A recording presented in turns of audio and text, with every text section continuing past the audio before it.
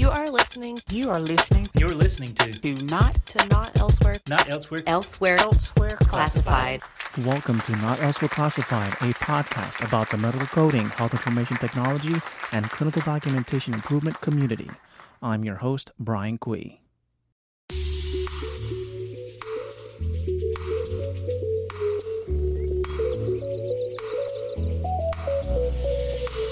Hello, everybody. Welcome to part 2 of episode number 23 with Brian Murphy. If you're listening to this podcast for the first time, I highly suggest you listen to part 1 of episode number 23. To find that episode, of course, you got to go to medicalcodinggeek.com/podcast and look for episode number 23, where I also embed both parts of the series in the page. So in this episode, we continue our conversation. We talk about ACDIS radio. We talk about the current state of clinical documentation improvement, including my favorite topic, HIM professionals in CDI. We talk about remote work in CDI, and we also talk about technology possibly taking over clinical documentation improvement. But before we begin, I want to make sure that you guys know about our sponsors. Check out our sponsors by going to medicalcodinggeek.com/promos. Check out their special pricing. It does definitely help out with the podcast. So without further ado, here is our continuation of my conversation with Brian Murphy. Enjoy.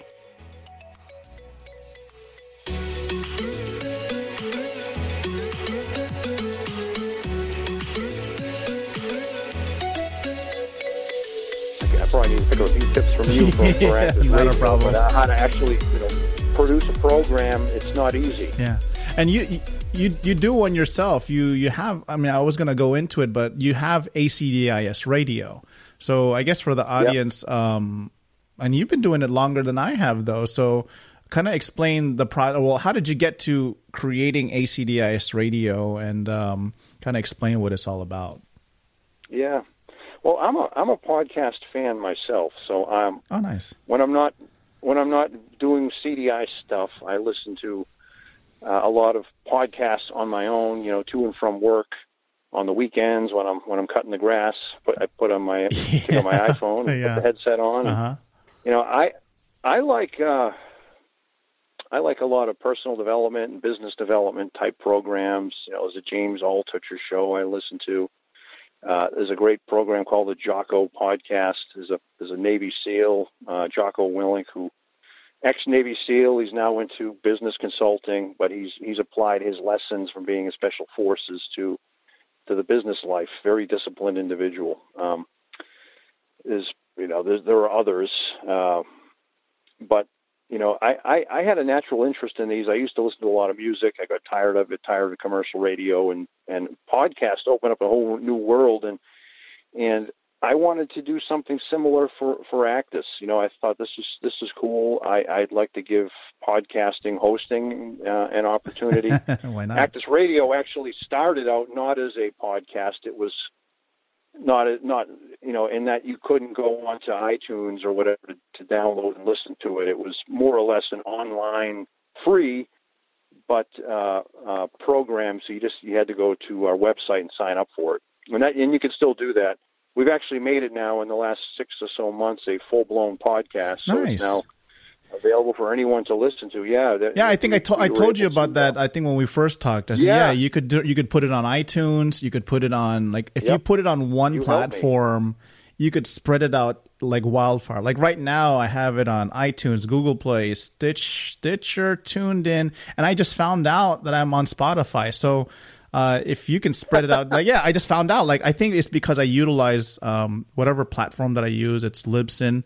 And then because it's a paid service, but I use Libsyn, and it just automatically fed me to Spotify. And I was like, right before I started this season, I said, I have to make it one of my things that I have to do to put myself on Spotify. So I popped up Spotify. I said, let me try, because on Libsyn it showed me that I was linked to Spotify, and lo and behold, when I searched Not Elsewhere Classified, it was there, and that's why I posted. I was like, hooray! There's one less thing I have to do. But yeah, you could do the same thing with Actis Radio. Yeah, so now it's evolved into a full podcast, but Actis Radio is an every other week 30-minute program. It's free. You can go on and register for it. There's no charge, and listen.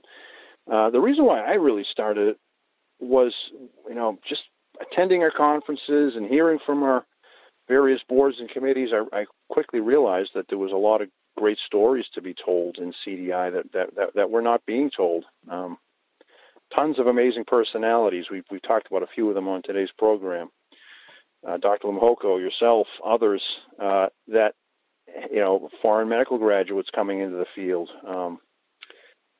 Many of them that have, trained overseas and have all this great clinical background, but for various reasons, we're not able to become licensed physicians in the United States, and have discovered CDI as an amazing career opportunity for them. Their numbers are growing, and they're just really interesting stories. I said, how can I bring this to a broader audience? How can we get their stories out? Other members would want to hear these, and Actus Radio was sort of the conduit for that. It's a great way for me to get a guest on. That's the format of the show. I'm the host. I have a co-host, and we bring on a guest to talk about their experiences and share a best practice, or maybe, it's sometimes they're topic driven. We might have a physician on to talk, pathology, pathophys, or like sepsis, or, right. Respiratory failure. Sometimes we'll have, I think the most recent one you had was acute myocardial infarction, right, with Dr. Kennedy? Yes. Yeah. Dr. Kennedy talked about the new fourth universal definition of MI.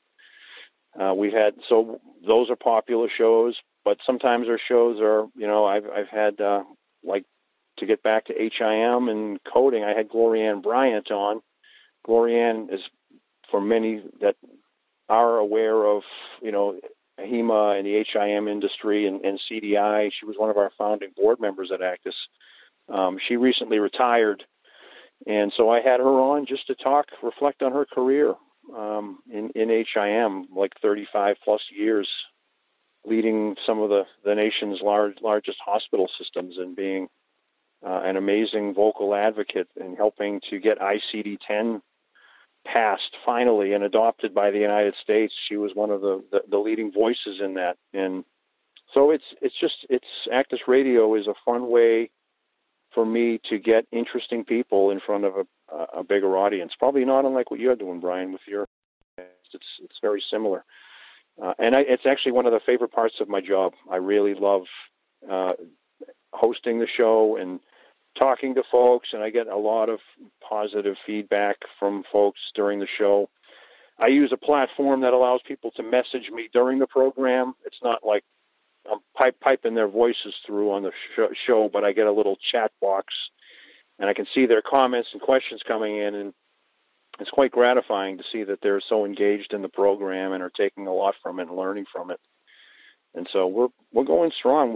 We've got over 100 episodes of Actus Radio. Wow. Up and available. Yeah. So yeah, you've been doing it quite for. Having you on an upcoming show, if I'm correct. Yeah, I think you said November. Yeah, sometime soon. I'll look forward to it. Yeah, it's I think one of the things in hosting that's fun is being there to listen. It's like there's a picture. I know there was like a video. There's a video of two boxers, right, going at it. But if you look at the referee, the referee has this face like he's like standing right there in the action, seeing the punches being blown. And you can see his facial expressions at every blow, like ooh, ah, yeah, oh, and it's the same. You should see it. It's ridiculous. It's funny, but that's the same thing. How I would if somebody had to describe to me what hosting a podcast, doing just being the person there to allow somebody to share.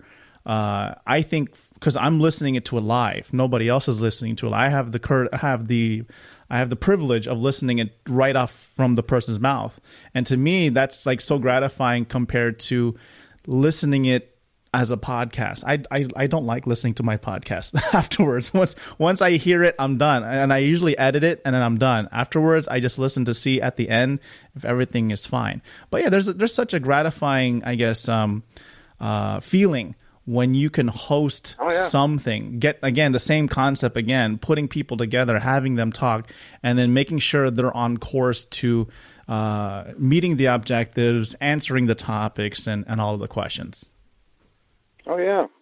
I've had I had a guest on who was the lone CDI in I can't remember the bed size. I think it was a 80 bed, or maybe it was even a 45 bed. Wow.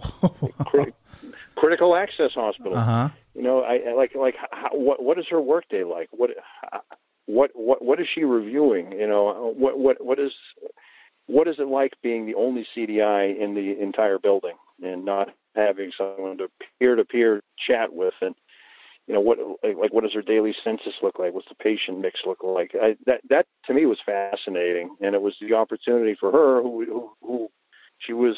Hey, I give her credit for agreeing to come on the show. She would normally have that opportunity, but Actis Radio grants that opportunity for folks that don't normally get a chance to talk about their job and their career, and it was beneficial because there are other folks in critical access hospitals or maybe organizations that have CAHs, and they're debating on, is it worth expanding my CDI reach to our critical access facilities? This particular person was able to give some great insight on what she's been able to do and how she's able to strengthen the medical records there. And I was honored to do it. So that's one of the things that podcasting and hosting does. You're talking to interesting folks and learning. I learn as much from them as I think they do from being on the show. So it's just very gratifying to have that opportunity. I think and I had this conversation yesterday with my previous guest. It's like you could take ordinary people and make their story interesting, even though they think it's not interesting, And I was telling, I always, when I first started the podcast, I threw out, hey, you want to be a guest? I don't care. Be a guest. Nobody responds, right? But unless you go to the person that you think is intriguing and you tell the person, hey, I think you're interesting. I think that's the key word. I think you're interesting. I want to hear what your life, your career, your journey is all about. You could see their eyes like sparkle. And I think that's how people should be. Like, if you're really interested in something that they're doing, like yourself, I was like, oh my gosh, Brian Murphy, you can do a little bit of Google. And I went to you, I'm like, this guy is just like any other guy, just like any other Brian out there in the world. But if you tell the person that you're interesting, I want to hear more about you, you can automatically make connections like really fast. Oh yeah. Yeah, there's no doubt about it. You just need to make the ask. Again, it's not like we've mentioned before where someone asked me to lead this organization. It's, even the small asks, asking someone if they'd like to be on a show to share their story, put them at ease. It's really just a conversation. And people are surprised, or they would be surprised. I think when you're in the day-to-day, Brian, and you're working every day, and it becomes manic, you may forget just how important your job is, and or how much you have to add, and how much you can teach other people, and how much other people will be interested to hear from you. But it's true. I mean, you don't always see it because you're immersed in it every day, and it becomes second nature, and maybe you get a little jaded. But everybody has a story to tell. Everybody has an interesting life and how they got to where they did. And like me, the paths can take unexpected directions, and it's just a matter of, do you want to follow that? What if an opportunity is presented, are you going to take it or not? And that can make all the difference.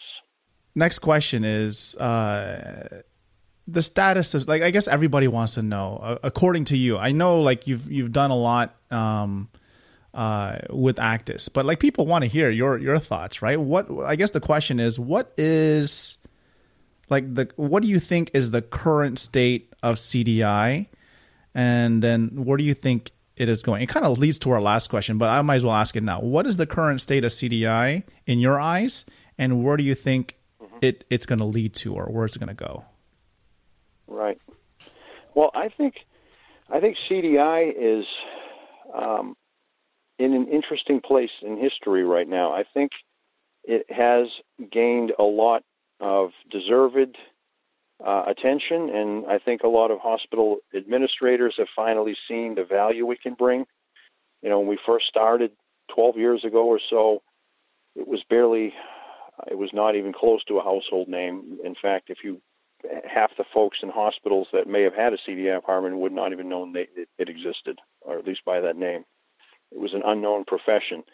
It has really blossomed and exploded. It has caught the attention of hospital administrators and CFOs who have seen, you know, sort of the return on investment that it can bring.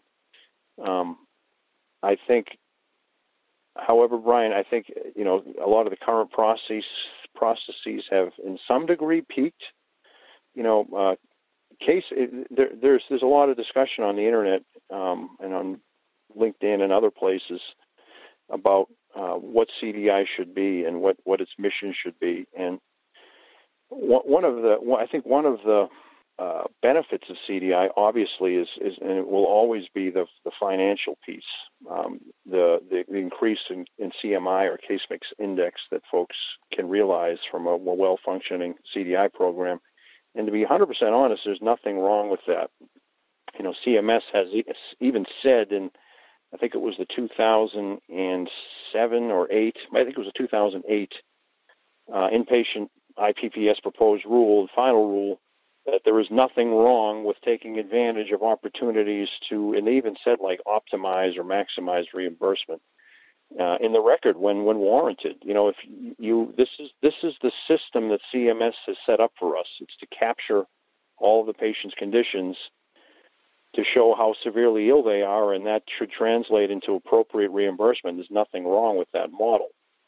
But I think what we're seeing now, Brian, is that some programs have kind of maximized that. They've flattened the curve.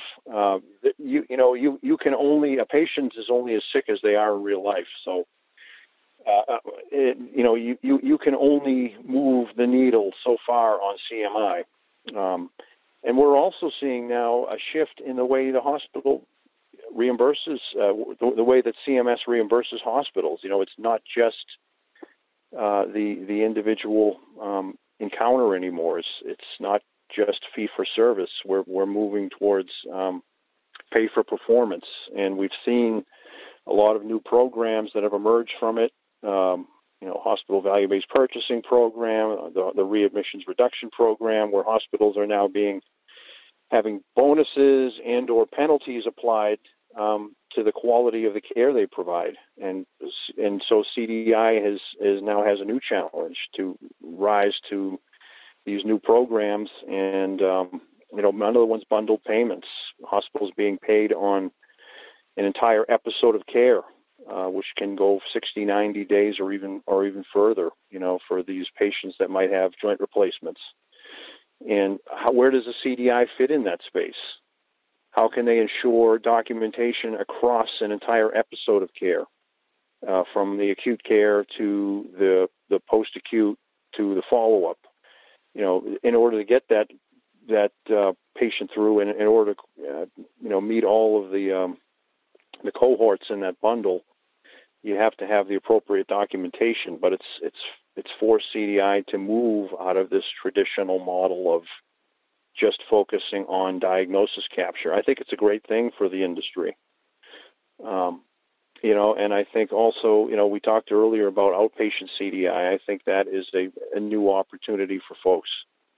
I think I saw a statistic the other day, Brian, that said that, the explosive growth of Medicare Advantage, I want to say it's up to like 38% of the population is enrolled in some type of Medicare Advantage program. This is growing tremendously, but it's paying based on the patient's risk score and the HCC, and that's a lot different than DRGs. I think CDIs need to become comfortable with changing their old patterns, with be willing to learn new things and keep up with the changes in the profession and keep up with these new developments, and be willing to be lifelong learners. It's kind of a cliche, but you really have to do that in order to adapt to these new payment models. You have to be willing to move out of your comfort zone and be willing to work with other departments, be willing to learn new payment methodologies, be willing to keep on top of the new changes in regulations that CMS is putting out, and adapt your program accordingly. So I do think the old way, the making sure the DRG is correct, making sure all the comorbidities are captured, still exists. It's still there, but I believe that model has flattened out. I believe the opportunities are now elsewhere, and it's incumbent on us as ACDIS to help our members navigate and learn about these things and put workable models forth in these spaces. But it's also up to the individuals working as CDIs to be willing to learn about them, be willing to go to their hospital administrators and say, hey, look, this is how we've been operating, but here's where we need to be, and here's the type of staff that I need to get us growing in this area. Here are the metrics I'm going to be showing you to show that we're producing in this area, that we're have that return on investment, but be willing to make that change. I think that's a critical part of where we need to be growing as a discipline and as an association. Nice. One of the things that I noticed in working in CDI, of course, placing the queries, etc., physician education, it's the manpower. I think there's not enough manpower to do the job efficiently. Like there are times where, it feels like we're from what I've sensed in CDI is it's become more of like before educating physicians, reviewing charts. Now it becomes more, I felt it, where it's been transitioning now as like a production role, somewhat similar as a coder. And I think that's where CDI should not be necessarily. Mm-hmm. All you got to do is review charts, place a query, review charts, place a query. There's no, it becomes more quantitative versus qualitative. And if you ask me, what if I had to say something to CDI directors now, is focus on the quality, get back into quality. I think what happens is that people fall into the metrics a bit, and then the metrics, of course, rely on quantity, and people fall onto the quantity. So if people get penalized, I don't know if penalized, but corrected on certain things that they've done in a certain case, you could see their focus shift back into going into more. We need more. But if that's the case, then I think the issue really is not doing more, is do you have enough? Do you have enough people? So if people were trying to go to their administrators, I think they would need more staff, which then comes down to hiring more staff or hiring more qualified staff. That's how I see it now. I think it's switching to more robot production. You got to complete the chart, do a certain amount of new cases, do a certain amount of follow-up cases, place a certain amount of queries. It feels robotic after a couple of years. I know, and it's a great point, Brian. We get asked it all the time. How many charts should my CDI be reviewing? And we've done the surveying. We've done national surveys. We have shown that your average, again, I don't want listeners thinking they need to be average or they should fit into these ranges, but we have 17 to 24 charts a day is probably what a CDI might typically review. But and it's important to have some type of baseline. If someone is only going to be a chart reviewer, you certainly don't want that person. Let's say they're working remotely, which has now become a new window, a new opportunity for CDI professionals. One we could even talk about a little bit, but you certainly wouldn't want that person working remotely to look at charts a day, and that's all they're doing.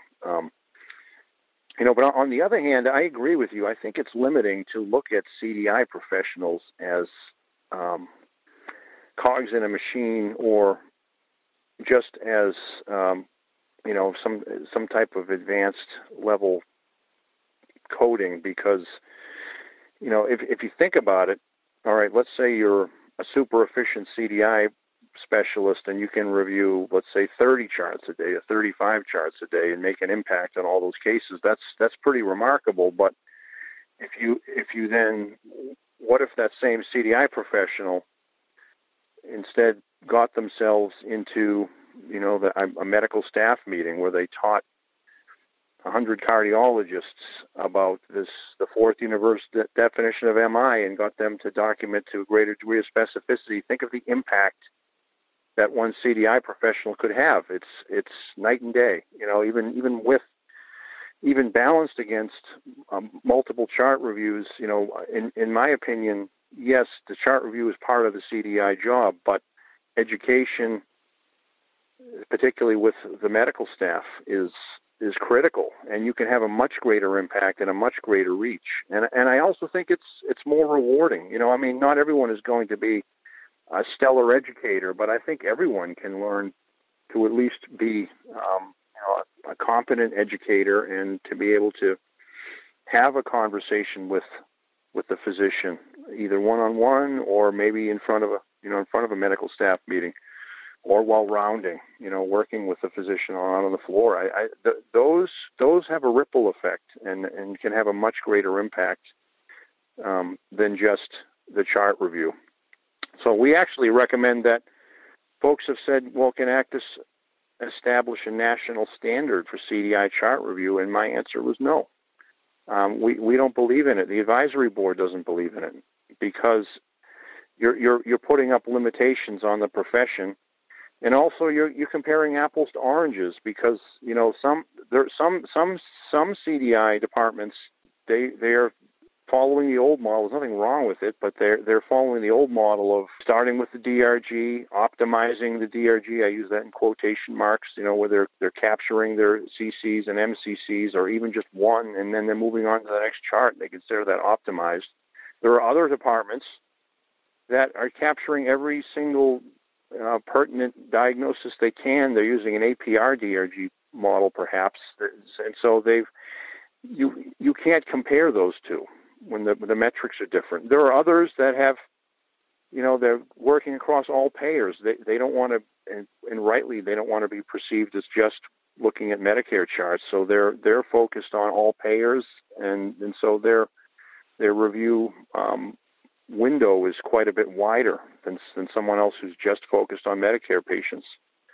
And there are those that still have their CDI professionals go out on the floor and round with physicians. They're not parked in front of a computer maximizing the number of charts they're going through. They're actually out interacting with doctors, so they're quote unquote less efficient maybe. They're reviewing fewer charts, but they believe in the impact that CDI can have as an educator. So to me, to try to take all these different models and say we need one national standard, I don't agree with that. I refuse to hamper the industry by saying, hey, everyone needs to review 22 charts per day, period, end of story. Yeah, it's also the same thing like query rates, like what should be the national query rate be? I mean, it all depends, when you're looking at if it's a new program versus an established program. New programs will probably have a higher query rate because there's still education that needs to be done versus somebody who has been a program that's been established. And like you mentioned, it's stalling, like it's already reached its peak.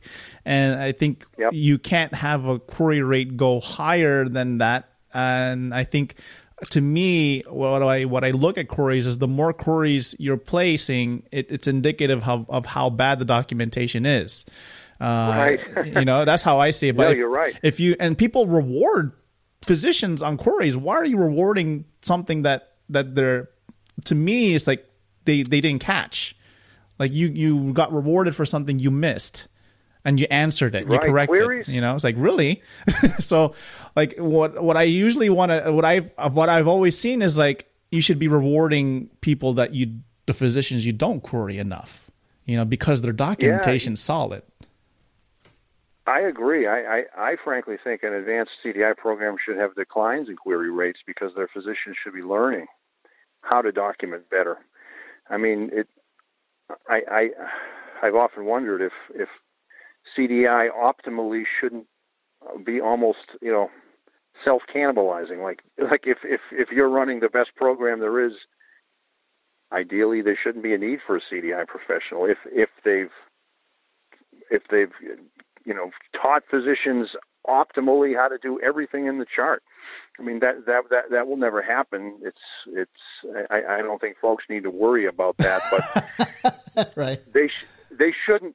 They shouldn't be using query rate as a metric and trying to increase the query rate, because physicians should be learning, and you should not have to continually query for, the type of specificity of heart failure on the same physician forever, because that implies they're not learning. And physicians, that's a big part of the role, and it's often underappreciated and overlooked, is the physician education piece. Yeah, I think that should be the biggest piece versus doing the chart review. Now, the chart reviews are good. I've always valued the chart review only because it gives you the data you need to where your program is at.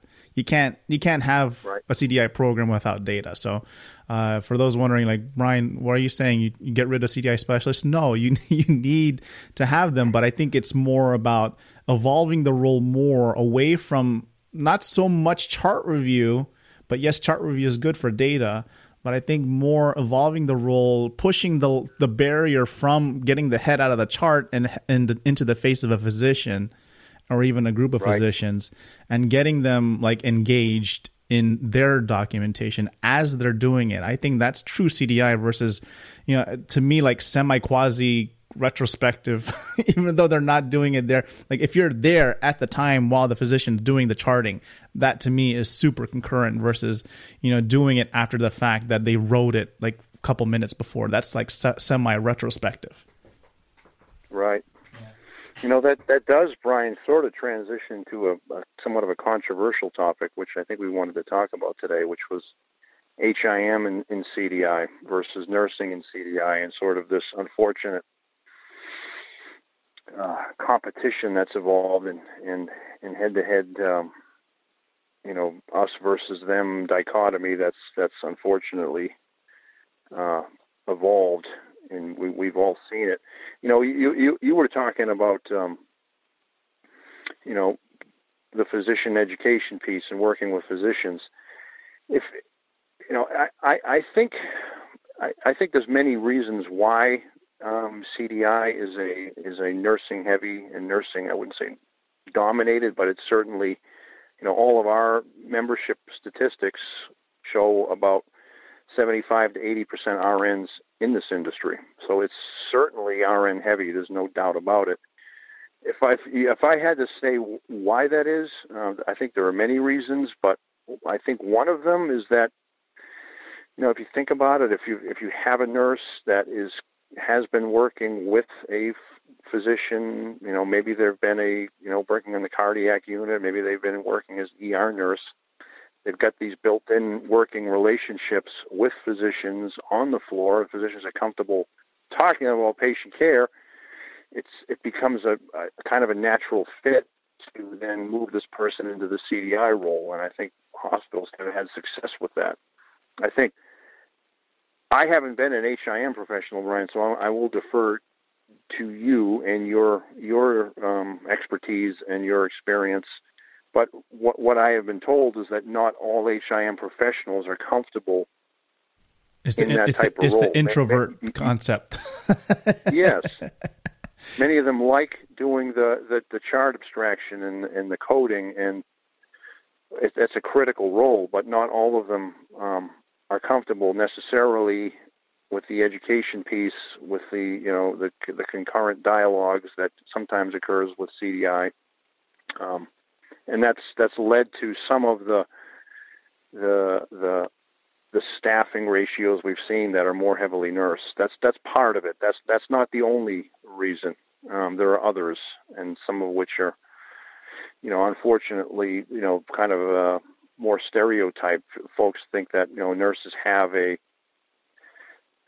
much higher level of clinical acumen than HIM professionals, and being this is CDI where the C is clinical, clinical is a necessary component of the job. And I'm not saying a clinical background is or a clinical licensure, but having clinical knowledge is required. If you're dealing with complex disease processes and diagnoses that aren't explicitly documented, but there's indications or medications, you need to learn this stuff.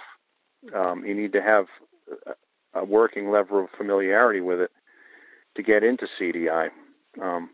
That being said, I know of many folks that have an RHIA and a CCS after their name and not an RN and certainly not an MD, but are really comfortable with that level of with pathophys and A&P and can talk to physicians about this and certainly can recognize a patient that may be septic and be able to formulate a credible clinical question or query from those facts in the chart. So I think to rule out an HIM professional out of hand and not allow them the opportunity to interview for a position is the wrong approach.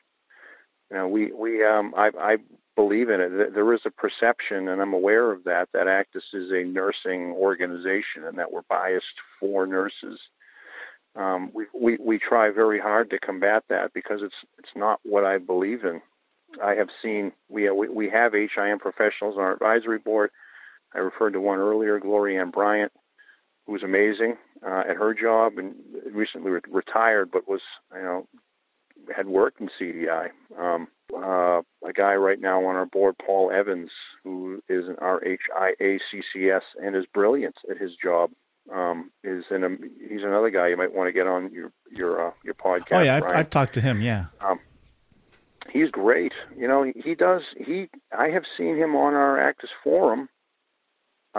Frankly, educate some nurses on pathophys. And that's and there's nothing.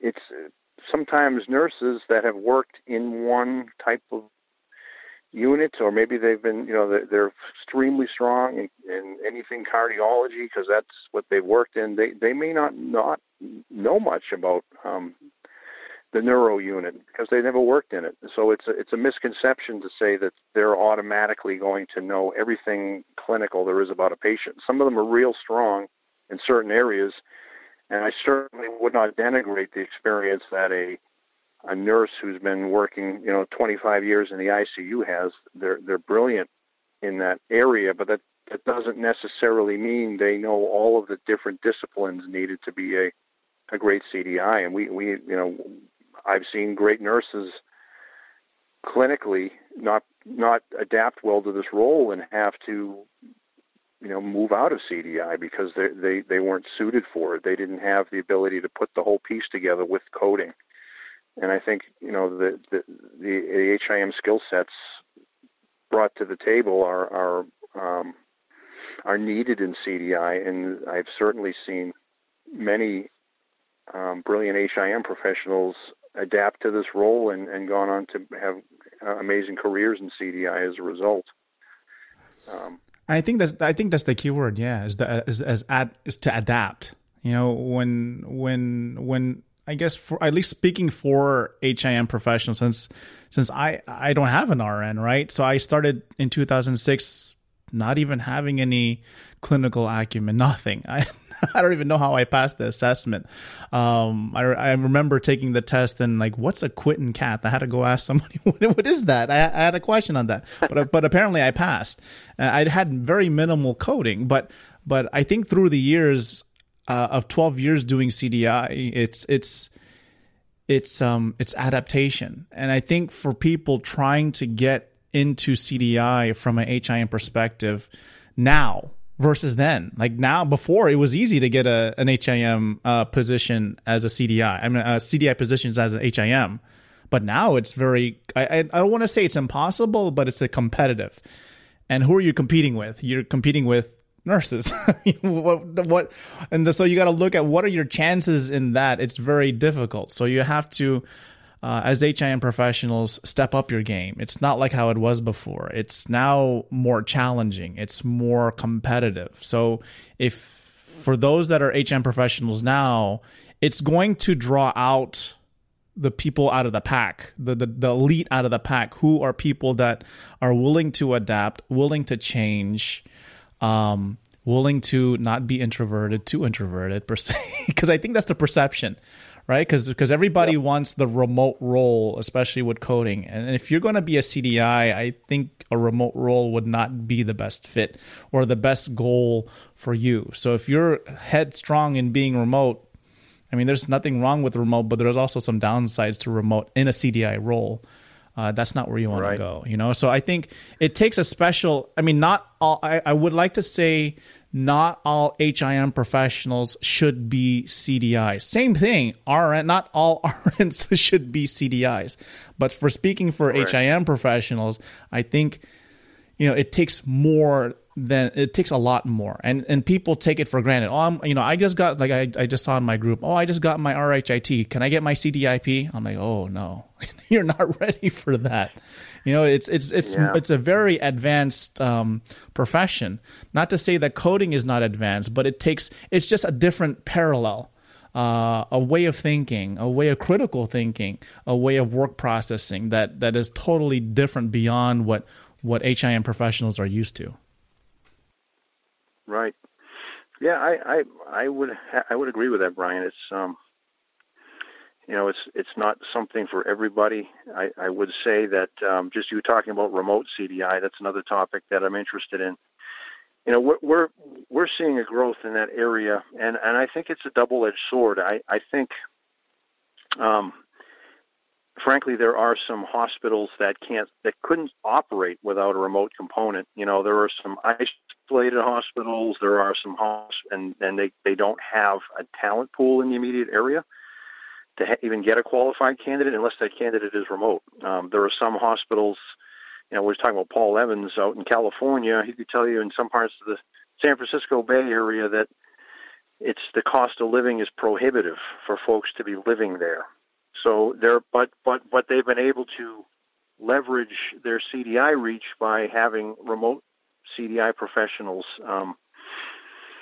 reviewing charts, and sometimes these folks can be as far away as 3 hours, and they're saving their commute, or they can be as far away as 6 states away, and doing the CDI chart review. So that has absolutely benefited hospitals because now they can get staff this is a competitive field, and staffing is a challenge. Hospitals are losing qualified applicants to other organizations or to consulting roles. So it's allowed them much greater reach, but you just alluded to, some of the downsides, in that, you can lose that physician connection. You can quickly become another cog in the wheel of just on the production line and expected to just review charts and send queries. And I actually think that's one of the greater threats for this profession. You asked me earlier about what I see with the profession.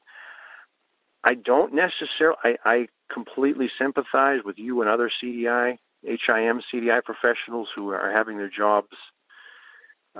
It's a much more competitive market against nurses. I actually think the danger for CDI, as with many professions, is losing jobs to, technology, to AI, and to increasingly sophisticated, engines like natural language processing, computer-assisted coding, and having machines that can machine read charts and auto-suggest queries to physicians. I think is a threat that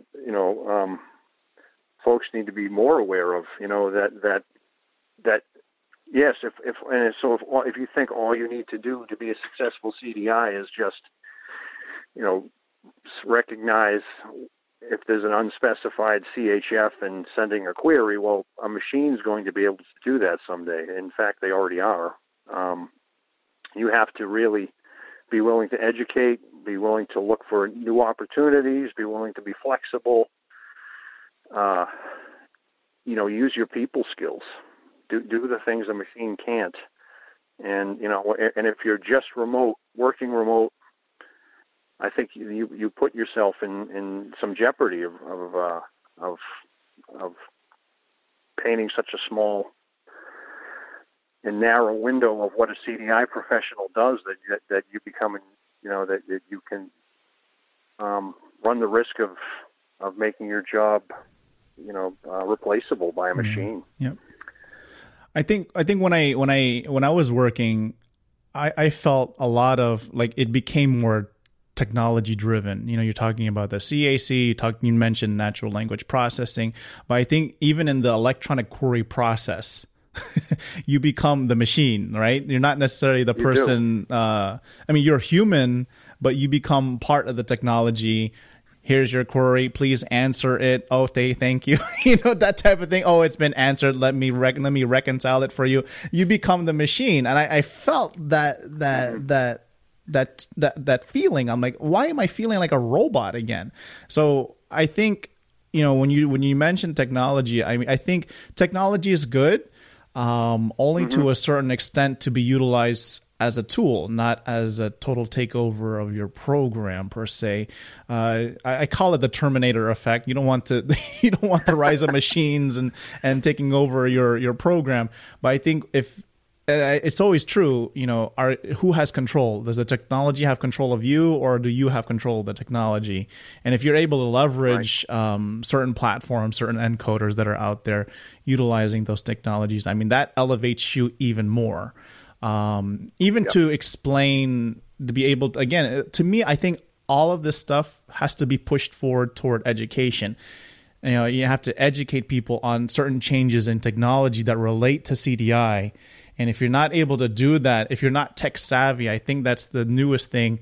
I don't think it's new, but it's something that has been ignored. Being tech savvy in a CDI world, you have to be that, because even in creating presentations, how to create PowerPoint slides, etc., that relate again to technology, that relate to CDI, is very important. But if you're not somebody who, again, just loves to review charts, put your head into the computer and not put your head to a face of a person, or engage in like we're doing now in a discussion, maybe over a phone, you're going to be left in dust. I can assure that. Yeah, I'm certainly not anti-technology. In fact, hey, I love the opportunity that podcasting software has afforded us. Look at the audience we can reach with it. Yeah, it's amazing. It's nice. Look at the websites we've built that allow folks to talk to each other on a forum. Those are amazing assistive technologies that have actually made people more social in many ways. But I do agree with you that the allure of technology becomes dangerous. Folks get too dependent on it. They stop applying critical thinking. They see the appeal of, I can just do this remotely. I don't need to get myself out there. I don't need to talk to physicians anymore and sell them on why this is so important. And they do run the risk of making themselves sort of obsolete to the machine. Maybe I don't think we're going to see steel T1000s, walking through the CDI landscape. Going up to the doctor, you have a query, please answer, or be few. Right, but or someone going back in time to wipe out Brian Quee because of So you got to stop talking that nonsense talk aloud. But on the other hand, you do need to you do need to use. I think your perspective is right. The technology is a tool. It's not a panacea. It's a tool, and it's, if people keep that perspective and use it. And hey, these tools are powerful, and I almost think it's I don't want to say it's impossible, but I can't imagine being a CDI without some type of assistive technology today. It minimally just an encoder, with some type of ability to have an electronic chart review. Just because of the number of diagnoses. You look at the Vizient models. for mortality, and you look at the APR grouping system and all of the different permutations that can occur. To try to do that with a book and a paper record is asking a bit much of anyone these days. But again, it's using these great new platforms and just reminding yourself that there's also a human element to the CDI profession. There you go. It sounds you know what it sounds like. It sounds like your next theme for CDI week next year. This year you did a diversity theme, and now I think you should do that for next week. That's my little consultant advisory advice to you. I gave you the iTunes. Now there's your topic for next year. Cool. We're gonna run with it. We might have to make sure we reach out to Arnold Schwarzenegger and co. Make sure we're not violating any copyright there. But there you go. Why not have that as a CDI week topic? All right. So, man, gosh, did you realize it was almost 2 hours? So, you're like the longest podcast episode ever. So I don't know what I'm going to do with this. I'll probably split it up into two, but. But regardless, regardless, there's a lot of information, a lot of great content that aspiring and even established, experienced, seasoned CDI professionals can listen to. So let's kind of wrap this up. I have two questions to ask you. I know you talked about the future of CDI, so you don't have to talk about that. But my next question is, what does the future hold for Brian Murphy? Oh man, that's a big question. Sometimes I don't know what next week holds. I'm trying to ride the wave of what's coming next. I mentioned at the beginning of the show, I do love my job. Am I going to be director of Actus till I retire? Probably not. That doesn't mean I'm ready to step down tomorrow, but I do think, I do think organizations benefit from change. So I think in future years, I'd like to see someone else run Actus to give it their spin, to maybe take it in new places that I couldn't have imagined. I think it's important for any organization, whether that's Apple or IBM or whomever, to change their leadership. So, I think for now what I'm doing, I love my job. We've got a lot of great new education coming out. We've got some new growth areas. I mentioned we have an outpatient credential that we're working on that I think is going to be a boon to the profession, if I can be so bold. I think there's a lot with outpatient CDI. People call it the Wild West right now. It's kind of, there are many targets. There are a lot of ideas, but not a lot of structure, and we're hoping to bring some of that to the community with this new certification program. So that's my immediate future, the next 6 months. Beyond that, it's a great question, Brian. I would love, I love healthcare. I think healthcare is an exciting, interesting place. There is so much going on that I'm interested in. Even some of the things that people have folks worried, I kind of see as an opportunity or just an interesting new angle. Like, you look at, there was a major case recently where you had a third-party data company doing a data validation of a hospital, Providence Hospital, and starting a lawsuit from that. Like, that's concerning to me, but it's interesting because it was done just through data extrapolation, like data transparency. So I would like to say wherever my future leads me, I want to stay in healthcare. I think it's an awesome place to be. I think it's changing every day. There will be new opportunities, maybe new organizations that can be built that address these different areas of growth. I think there is a lot to be done with the evolution of accountable care organizations and some of the new physician payment programs that are evolving as a result. MSSP, MIPS. I don't think these areas have been explored yet adequately, and folks are going to need to be educated in them. There's going to have to be. I can see new professions evolving from CDI and maybe moving into these roles. We're starting to see the growth of data analysts that are needed. Folks that just aren't doing the chart reviews, but are actually looking at the extracted data and figuring out, where hospitals' vulnerabilities and opportunities lie from a purely data perspective. I think AHIMA is on top of this, which is great to see. They're moving in this direction with some of their new initiatives. So there's a lot. I don't know exactly where my future lies, Brian, to be honest. But I think it will, for the short term, certainly be continuing to lead ACDIS in some exciting new directions, and long term, I love the opportunity I've been afforded with what I've learned in healthcare, and I think I could apply that to some of these new emerging areas that are occurring every day. It's just a matter of staying on top of the wave, looking for the next opportunity, and kind of navigating my way to that. I know that was kind of a wishy-washy answer, but that's okay. I'm still figuring it out. Yeah, I'm figuring it out as I go. Yeah.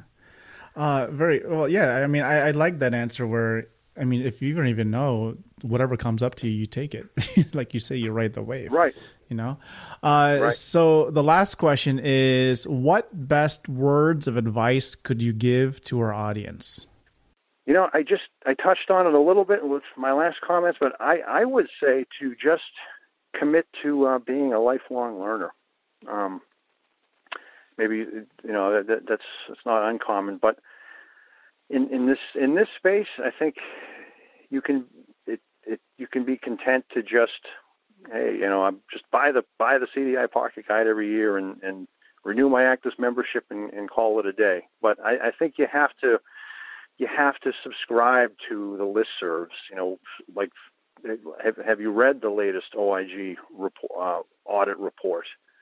Are you subscribing to Fierce Healthcare or Health Leaders Media? Are you keeping up with some of these changes and trends that are occurring? Are you keeping up with the regulations coming out? Are you looking at how the current administration is sort of making some deregulatory moves, and they're changing the E&M system, and how that's become a lot more simplified, and they've reduced payment levels and made them in broader buckets. You need to stay on top of this stuff so you can stay relevant, so you can teach physicians about these changes, so you can apply them to your job as a CDI professional. Don't be content to just have someone hand you everything you need on a platter and call it a day, because you're going to become irrelevant. You're not going to, things are changing very quickly. It's amazing. I've seen it every day. I've had my former job was more or less erased. It was greatly diminished. The newspaper profession, in a matter of 6-7 years, it's still around. It's completely transformed, and it's greatly diminished as a result. And this can change. This can happen to any profession. So what you have to do is make sure you're staying educated, staying on top, and be looking for the next opportunity, because even though some things change and go away, I believe new opportunities are created as a result. I really do. I think with some of these payment reforms and healthcare reforms we're seeing, and telehealth and population health, we didn't even get into that one, but that's going to create new careers for people and new opportunities for people. It's going to be different. So you have to be willing to embrace the new. You have to be looking at what's coming next and be willing to be a pioneer and make changes.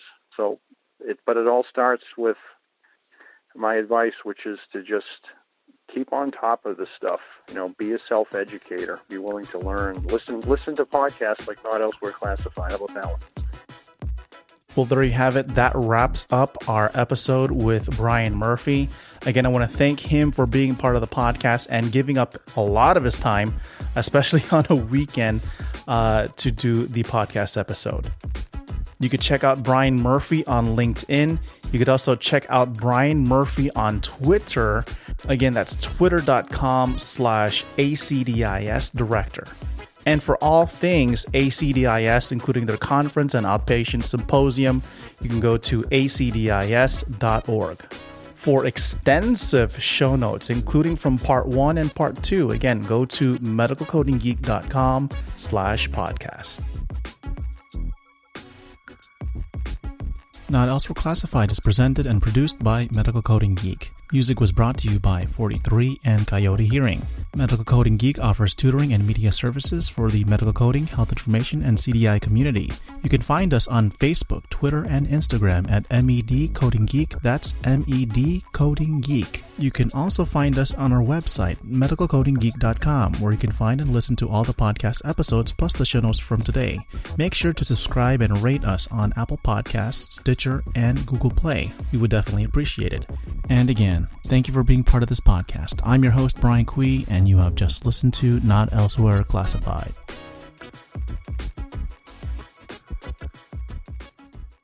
medicalcodinggeek.com